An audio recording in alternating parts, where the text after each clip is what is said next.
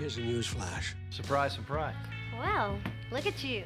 The whole world is watching for my next move. Oh my God! Times have changed. There are no rules. You're gonna love it. Hi, and welcome to Skip Intro, the podcast from Binge, all about the world's best television. Each week, we're here to discuss the biggest new shows on Binge. My name is John Boehm, here with Ali Herbert Burns, and together we look after all the great TV and movies that you see on Binge. Ali, we are doing something a little bit different this week, though, aren't we? We're indulging our TV passion this week. A little more than usual. We are. So I think we announced a few weeks ago that we were going to be covering Succession in every week of the podcast during the run for this final fourth season. So spoiler ahead, warning, if you haven't seen episode 4 of Succession, we will be discussing it and also the response to episode 3 the week before. So we've got 2 episodes to kind of get stuck into this week and some dinner party recommendations, the non-Succession things you should be watching on Binge this week. There are non-Succession things on Binge. There are non-Succession things at all in the world this week. There's actually a lot of other great stuff happening, but we're so obsessed with Succession. Shall we get into it? Okay, awesome. Well, I guess let's head to Connor's wedding, shall we? My boy Squiggle cooked up this beat for me.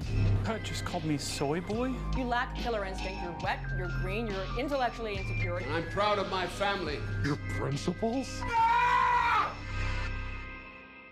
So, Ali, unless you've been living under a rock or wisely deleted social media off your phone, you probably know what happened in last week's episode 3 of Succession. But as you said, spoiler alert, if you've not watched 3 or 4, go and watch them before you come back to us. But we had to convene this episode of Skip Intro because I don't think we could move on with our lives without talking about Connor's wedding. Wasn't really about a wedding, was it? It was not about a wedding. Poor Connor, like getting an episode us. named after him and it not being about him. But anyway, obviously, the big news is Logan Roy, patriarch of the Roy family, dies in episode 3. Quite shockingly, dies on a plane while the family's all on a boat attending a wedding. I did enjoy one reviewer talking about how neither group of people were on solid ground the whole episode. They were on a boat or they were on a plane. You know, it's one of the many magical layers of this show that they're always fitting more in than you can possibly handle when you're watching it. Well, actually, I'd say, someone else described it. The kids went from a big boat to a little boat to a helicopter to a plane. Yeah. Doesn't that sum it up? But yes, to your point, we finally have it is on the can. We have a Succession moment. So Succession, we talked about at the beginning of season 4 that we hoped that we got a final Succession moment. Was Logan Roy going to make it? If he did die, who was going to take over? So episode 3 surprised people. This is a 10 episode season. I think people probably thought that this moment might come a little bit like in King Lear or some theatrical tragedy, like we were probably expecting, the big dramatic moment at the end. But I did hear Jesse Armstrong, creator and writer of this episode and creator of the entire show, say that they wanted to see actually the response by the kids to what happens after Logan's death moment, and really that the making of this next part of this season and what we're going to watch for the next few episodes at least is repercussions. And if he died right at the end, we wouldn't have got to kind of luxuriate in all of these storylines that will now happen of what comes next. But Ep 3, did you like it? Let's just start there, John. What did you think of it? So it's absolutely stunning on like a technical and like artistic level. And I think the greatest compliment I can give anything, or maybe more specifically an episode of television, is just being entirely lost in it. And I was entirely lost in this episode of television, partially because you were so blindsided by the death, but then just they talk about this like 28-minute scene in the middle, and it's just like you don't know what you're watching. It feels so different to anything you've seen before, and you're just wrapped up in the grief and confusion, but then also the way it's done. It just washed over me. I remember I had to like take a break just to like, this is very inside baseball, but like post to the work Slack being like, oh my God, this episode. But like that was the only moment that I stepped out of the episode. Like it was just incredible. It was brilliant. And I just like to say that because Succession has such a huge following and so many people, as soon as the episodes are over, they start tweeting and writing about it. In Australia, we get this, I think now with daylight saving and stuff, it's 11 o'clock on a Monday morning Eastern time. So we're at work and often in front of computers and social media and everything. And I feel sorry if you didn't get to experience this episode like we did, which was, I think, how it was designed and created to be, with this surprise moment, because what we really experienced was in a very kind of modern way of how you find out about things these days as well, I feel. All of this stuff happening over a phone call, and a little bit like the 3 Roy children that were together when they got the news of what was happening to Logan. It was like you're experiencing with them. You weren't getting a complete picture. You weren't getting visuals. He's in the sky. They're not with him. He's on a plane. It's over a phone. We didn't see Logan die. I think brilliantly, one of the things when you've killed off such an important character, he kind of didn't get his big dramatic death moment. You didn't get to see him stagger and fall and to really understand where he was and what he was feeling in that moment. But I think that was also kind of the brutality and the brilliance of it, because it allowed us to have that almost real-time experience. I felt like when I watched this that I was watching live television. It felt like you were like watching rolling news of something and not knowing what was happening. Yeah. So this is this famous scene 11, I think it's being called, which is from the moment they're on the boat. I think they kind of shot all the scenes individually like they normally do in smaller chunks. And then they went back and they told the cast that they were going to be reshooting this block of a scene as one big kind of fluid moment. And they gave them a few hours. They rested. No one kind of did any further rehearsals as far as I understand it. And then with multiple cameras on them, switching out cameras. I think they can only go for 10 minutes with the amount of film in them. So they had a whole stack of them ready to go. So they just kept switching cameras in and out with multiple camera people on the actors. And it's how you got that urgency. You were in their face and, you know, up and down the stairs, going up and down that boat and out into the deck, and the claustrophobia of all the people, and then going into the privacy. And they only did that once. Yeah. And captured that moment. So just some, aside from the brilliant writing that we always talk about in Succession, just exceptional dramatic performances. A few parts as well, I understand, were improvised just as a response to these 3 siblings having this moment on screen that added to it. I think Sarah Snook's performance with Shiv, the breaking in her voice, the way her voice was going high and low, and like, as you are in a moment of grief like this, kind of outside of his skin a little bit, I just thought all of their performances were exceptional, but I think hers kind of took it to a next level for me. But I was like you, I stopped at the end of it and I just wanted to feel what I'd seen. And I was like, this is just a really remarkable hour of television, because it did so many things differently as well, didn't it? Like it wasn't, it felt like there were lots of firsts. I think that's what's so impressive about it, because if you had, like a week ago before this episode, if you'd asked me, how do you think the show will end? I'll be like, oh, they'll be standing around Logan in a hospital, he'll die, and then they'll open the wheel and Greg will become the same. Like, just, without thinking about it off the top of my head, you just assume these shows end, big dramatic moments. Maybe he gets to give a final speech and Kendall finally says that he loves him or something. They did none of that. You didn't see the death. He didn't get to have a big final moment. The kids tried to speak to him in a very sort of desperate way, but he was probably dead by the time they were speaking to him. It subverted so many of the ways that we normally see this happen on television, which is what made it so great, but also what made it so relatable. Because like, you don't get big dramatic moments like in life. You get a phone, like you miss a phone call and then you miss the last chance to speak to a parent or something. Like, this is how it actually happens.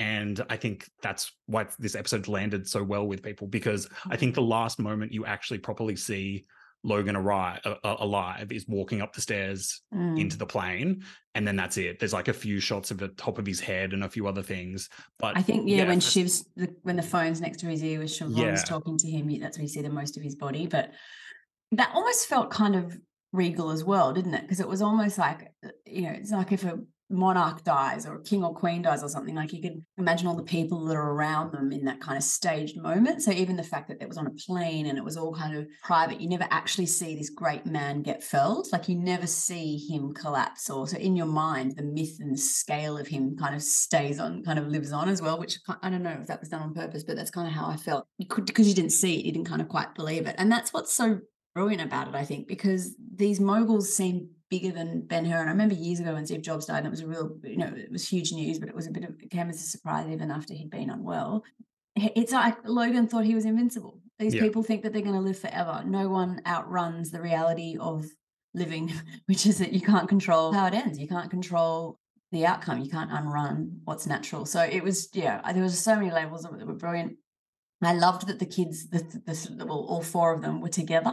I've lost family members before, and I remember, we were very, very lucky that we were together with my loved one when he died, and I was with my siblings, and there was an element where, even as flawed and complicated as they are, the way they came, they've never been closer. I know they were stranded on a boat and all the rest of it, but I was like, there was something about them being together and having the same experience of how they all found out and everything. So imagine if like one of them had been on the plane and then the other one hadn't, or whatever. But to the name of the episode, Connor's Wedding, a wedding still happens. You get this sort of brief few scenes at the end where you see Willa and Connor, kiss in front of, the 6 people that end up attending the wedding. And I think Connor has the most interesting reaction to the death. Obviously, he's always been a little bit separate to the 3 core siblings, I guess, in that he's, not been part of the business and all that. But, I think his first reaction is just something like, oh, he never loved me. Like, it's quite a brutal reaction to the news that your father has died. It's really interesting that the wedding still went on. And yeah, I think Connor and Willa's relationship is going to play out interestingly as this season goes on. It's only a few weeks ago that we were talking about what we'd expect in this season, and I feel like there's already a few things that we kind of thought would happen that have happened. So the first one was we've got a succession moment. I think the second one was with Shiv and Tom, like you think about the alliances. So we talked about the kids being together and how fun it was in episode 1, especially kind of seeing a different approach in them, seeing them kind of combined against their dad. And I think we said who's going to go first, who's going to break the alliance, and we saw that at the end of episode 2 and at the beginning of 3 with Roman kind of realigning with his father, although a little bit uncomfortably. The episode 4, which has just gone out, in that episode you start to see the realities playing out of who has to step up and what actually happens when you're running a massive organization and a business. And you start to see splits already beginning to happen and people going against each other. So I think... Well, should we jump into ep 4? Let's go into it. Yeah. So episode 4 is called Honeymoon States, and it's visually quite different to episode 3, but it's also quite, I don't know if insular is the word, but in the same way that episode 3 was just on a boat and a plane effectively, this whole episode, I think, just takes place inside the $63 million apartment of Logan Roy, and sort of all the people that have descended into the apartment, from like the board to lawyers to security to everybody that's like visiting presidential candidates and stuff, who are all sort of making their way through while their siblings wait for the board. Basically, the episode is about the board needs to convene so they can appoint an interim CEO, basically, in everyone's words, just to like get the sale done and move on, and then maybe Waystar doesn't exist anymore, kind of thing. But because if we think about it, what they're about to do was sell off parts, split the business up and sell it for parts effectively. Logan was going to run the leftover kind of cable news business, ATN, and the other, they're basically going to use the proceeds of the sale of the streaming and content business to do other things. So in theory, exactly that. They want to have that deal go on so that most of them can get their money out, they get their exit, they've all got plans. They'd already assumed, to move on in lots of ways. But there was so many things about this that I thought were interesting. It's that, again, this is where the royalty element feels. It's like when the Queen died and they go and lie in state and people kind of pay their respects. There's a bit of element of that. Like you all rock up into this enormous house. It's the day after the person's died. How formal it was. You just wanted to scream. Like they're dressed up in suits. They've had and it's to this is his house. And they're in high heels and they've got a board meeting, and just that. The episode starts brilliantly. Again, I think just visually so clever and creative with how it places you waking up the morning after your parent dies, and all three of them, the main children, kind of you're with them as they wake up and their various states of grief and reality, and then that's almost juxtapositioned against them all having to then be again in this really formal, constrained, fake environment with all these people that are warring all in this one room. So I think you're right as well. The whole thing happens within the apartment. It starts and you're waking up with the kids, but then from the kind of 2 minutes in, the whole episode is in the apartment. Yeah. Which again felt claustrophobic, didn't it? It just was like, I don't want to be there. But I think it's interesting because it now seems to, the whole show seems to propel itself forward on, sort of warring factions fighting for power. And one day after Logan's death, we've now got a new set of warring factions. At least this is kind of how I read it, in that you've got the siblings who are now like finally combined for the first time.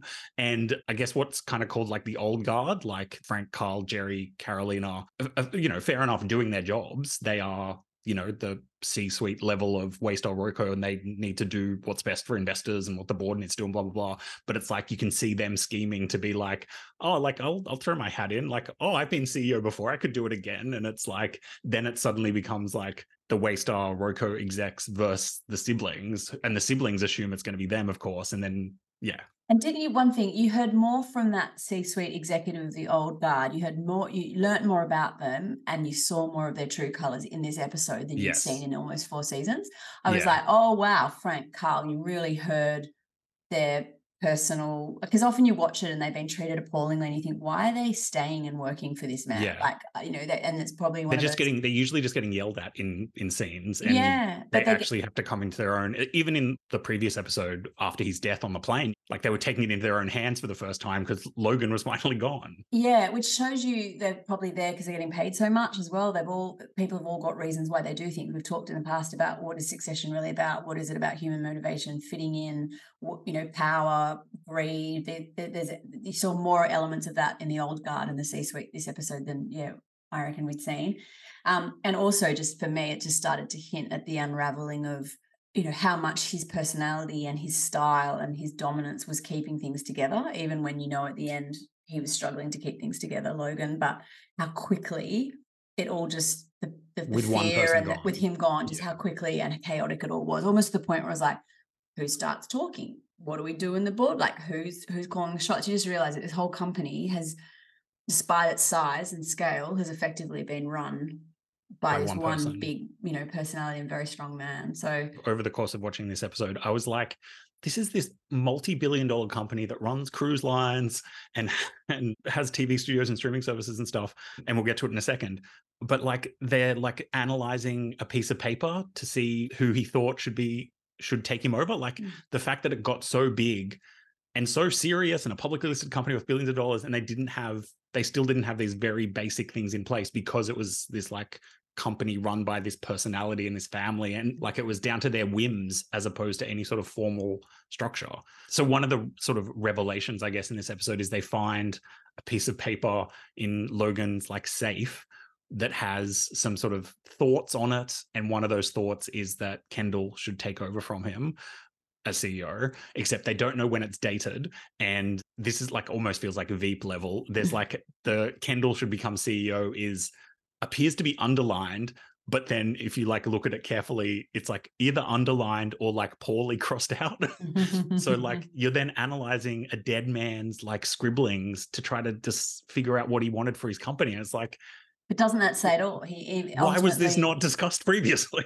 Yeah. Like you said, he thought he was immortal. He never thought he'd... And he never sorted out the fact, he said it in the last words he said to his children, which was, I love you all, but you're not serious people. The fact that he loved his children was his blind spot. He's a ruthless businessman.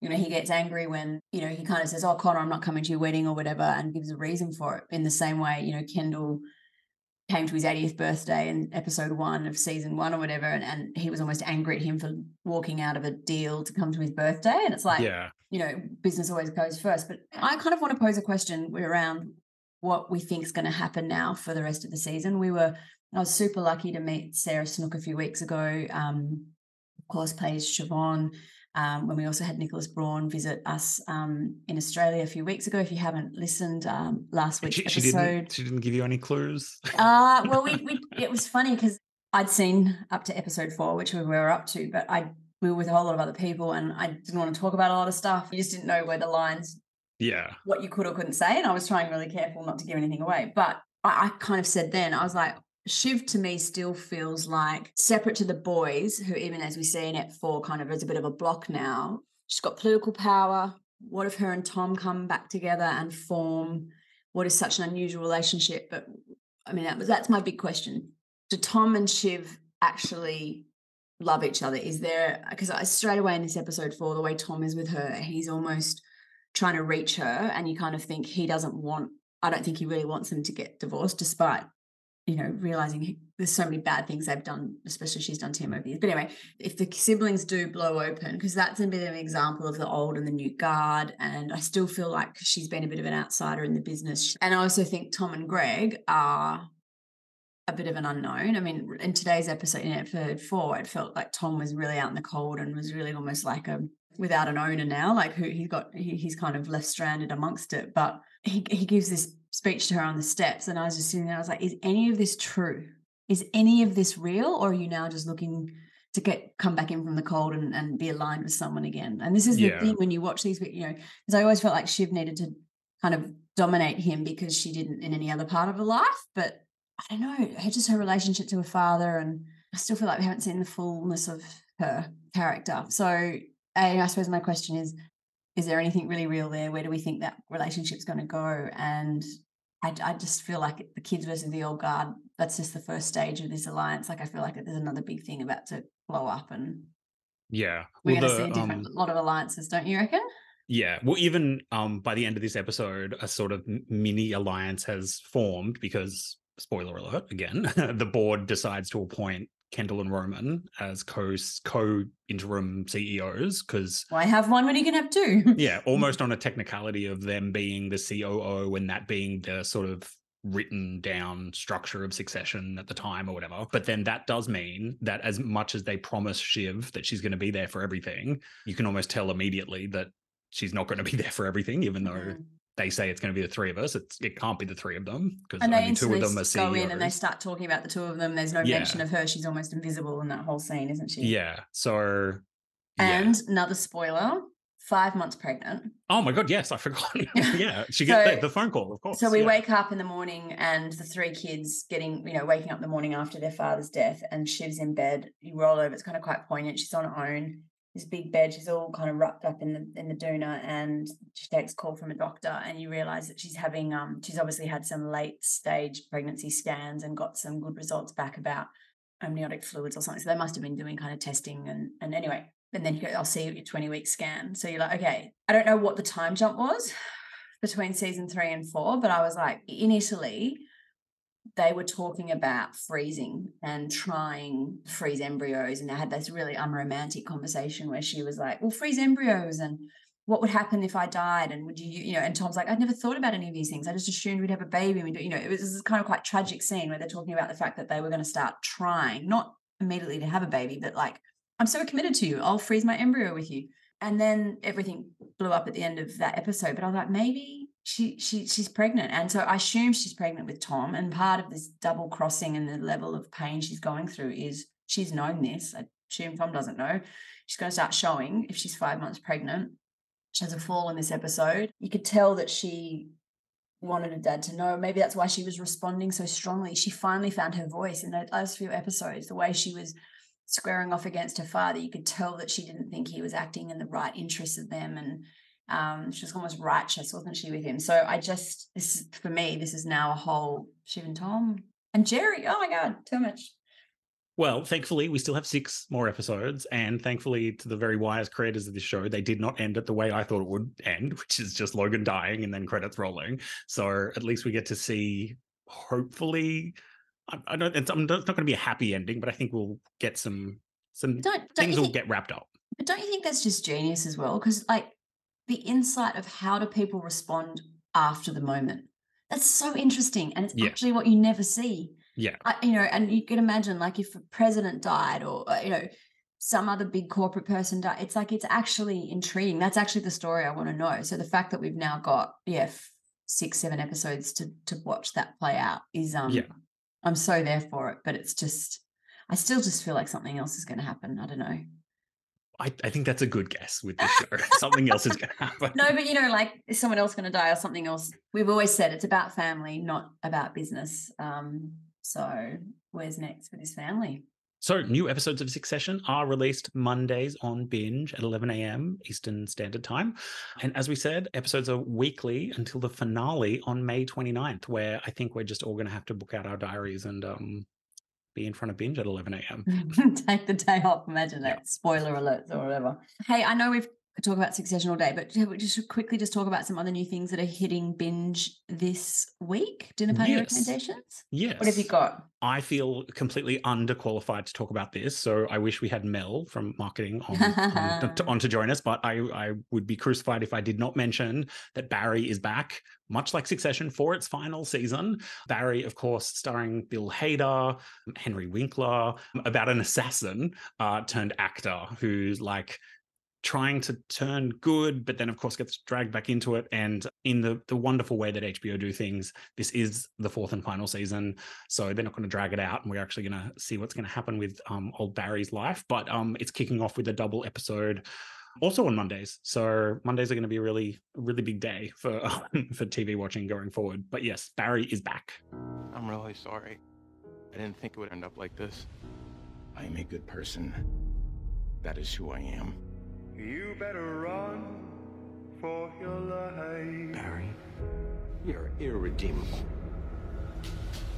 The other one I just thought I'd drop, we've had a couple of big movies come up recently on the platform, kind of recent releases, and just looking at, obviously over Easter, lots of people were watching them. We had Hop, the family film, but also Ticket to Paradise with George Clooney and Julia Roberts, Bullet Train with Brad Pitt. So yeah, if you're looking for a kind of recent movie, big hit movie, there's a few there to check out in the movie carousel. I know there aren't many Easter movies, but my God, like people loved Hop. I know. That's why I wanted to mention it, because it just popped up. Blew up. Yeah. And the other one that's been really popular, if you like, it sounds a bit of a weird mashup, but it's like a supernatural procedural show. So we've just dropped all 6 seasons of a show called Grimm. This isn't a new show. It came out kind of 2011, 2012, I think. There's 5 or 6 seasons, so lots of episodes, but it's kind of a reinterpretation of the stories of the fairy tales of the Brothers Grimm.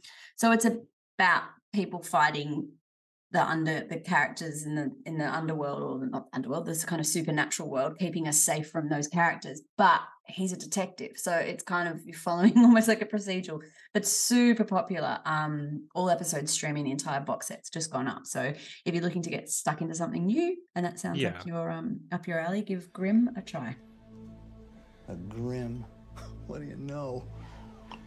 And what she said is really happening to me. I have to stop it. How do I stop it? You can't stop it. It's who you are. We will be back next week for probably a more regular episode where we'll talk less about Succession, but who knows, maybe we'll talk about Succession this much again, depending on what happens. So this week on Skip Intro, we of course discussed Succession. I recommended that you check out Barry. Ali suggested some excellent films and the little cult favorite Grimm, which is now also streaming on Binge. All of these, of course, are streaming for you on Binge, which you can find on your favorite device. My name is John Boehm, joined every week by Ali Herbert Burns. Thank you so much for listening. This podcast was produced by Dan Barrett with audio editing and mixing by Chris Yates, and we'll be back next week with more Skip Intro.